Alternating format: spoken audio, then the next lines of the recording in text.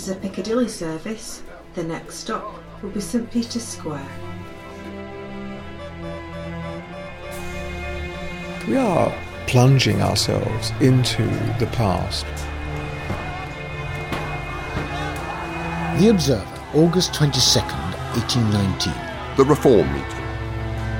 The place for the appointed meeting was a large vacant piece of ground on the north side of St Peter's Church, which is known in Manchester as St Peter's Place. The main story is about a reform meeting. Oh, of course, it's the Peterloo massacre. Oh, yes, of course.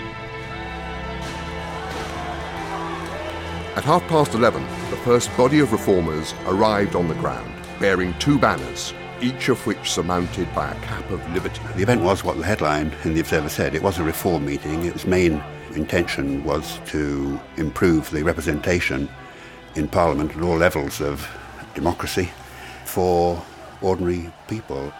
Radicals of Saddleworth brought with them a black flag to the field, on the one side of which was inscribed, "Taxation without representation is unjust and tyrannical. Equal representation or death." But then, of course, the yeomanry, who were sort of amateur soldiers, arrived on their horses, and some accounts say they'd had quite a lot of drink. And that caused disarray, really. A panic seemed to strike the persons at the outskirts of the meeting, who immediately began to scamper in every direction. The founder of the Manchester Guardian, John Edward Taylor, was present at Peterloo. The Times man was actually imprisoned and wasn't able to file his account. John Edward Taylor, who was one of a group of progressive young men, most of them connected with the cotton industry, he stepped in. A cry was heard from the cavalry.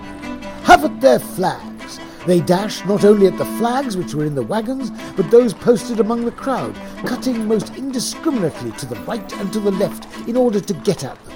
From that moment onwards, the Manchester Yeomanry Cavalry lost all company of temper. About 100 in number charged on the ground at full speed. The whole of the front page of the Observer is taken up with other people's accounts of... It's got loads of stuff lifted from, for example, the Manchester Mercury. It's got the account from the Manchester Herald, an account from the Courier. Giving all different perspectives. Most newspapers culled reports from other papers. They'd wait for the mail coaches to come with the London papers and quickly transcribe sections that they thought would interest their readers. Peterloo, in a sense, confirmed that he believed Manchester needed an independent, radical voice that was not about agitation. This is an event of absolutely national, if not international, significance. It's a staging post in the emancipation, if you like, of working class people and in the freedom of the press. You can see why an event like this would rouse the liberal sympathies of the people who founded The Guardian. State of Manchester on Wednesday. Nothing of importance has transpired since I wrote you yesterday. A death-like stillness pervades the town, which looks more like a place besieged than the once busy capital of the first busy manufacturing district. It's quiet at the moment. Just having a rest and taking the sunshine in. Quiet. Looking for my friends, looking for my brother. Nothing of particular importance has transpired since I wrote. This is the guy writing 2 days after saying... Nothing of importance has transpired since I wrote to you yesterday. People are playing football. I'm just... Not much.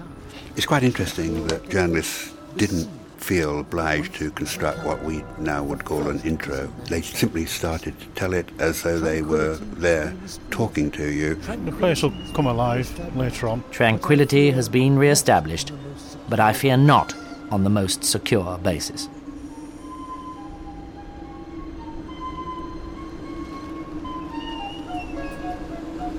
I think in a way Manchester's always been quite a defiant place. The trade union, the co-op, pioneering things have started here. Manchester seems to lie on this historical and political fault line because it's like one of the first towns of the Industrial Revolution. On the 16th day of August 1819, a meeting held in Peter Street was glorious to be seen. Joe Naden and his big bulldogs, as you might plainly see, and on the other side stood the bloody cavalry. I think it was a huge feather in Manchester's cap that, Peterloo was so important in British constitutional reform, and the seeds of the Great Reform Bill and everything else were germinated at Peterloo and in Manchester. I mean, these were the papers of the mill-owning class, as it were, in Manchester. And there's an advert here for a bale of cloth, which has passed the customs, just landed from a British schooner from Bordeaux. What else have we got? Elegant silk stockings and French kid gloves for little more than half price at Radford's, number 18, Cheapside. In a few days 2 doors will be published South American Expedition, narrative of the expedition to South America, which sailed from England at the close of the year 1817. Economy and taste by their peculiar New and musical admirable circulating libraries. Mr. Wheatstone most respectfully informs musical amateurs and apparel of every colour. We are plunging ourselves into the past. When a bill sticker was put to the bar, charged with defacing the walls of the At a city, kind of basic with level, bills an archive is a pile of dusty documents. If we can get over blow the dust off them and make some sense of them, would have some claim to explaining where we came from. A cry was heard. They dashed not only at the flags which were wagons, but those posted among the crowd, cutting most indiscriminately to the right, about 100 in number, charged on the ground at full speed.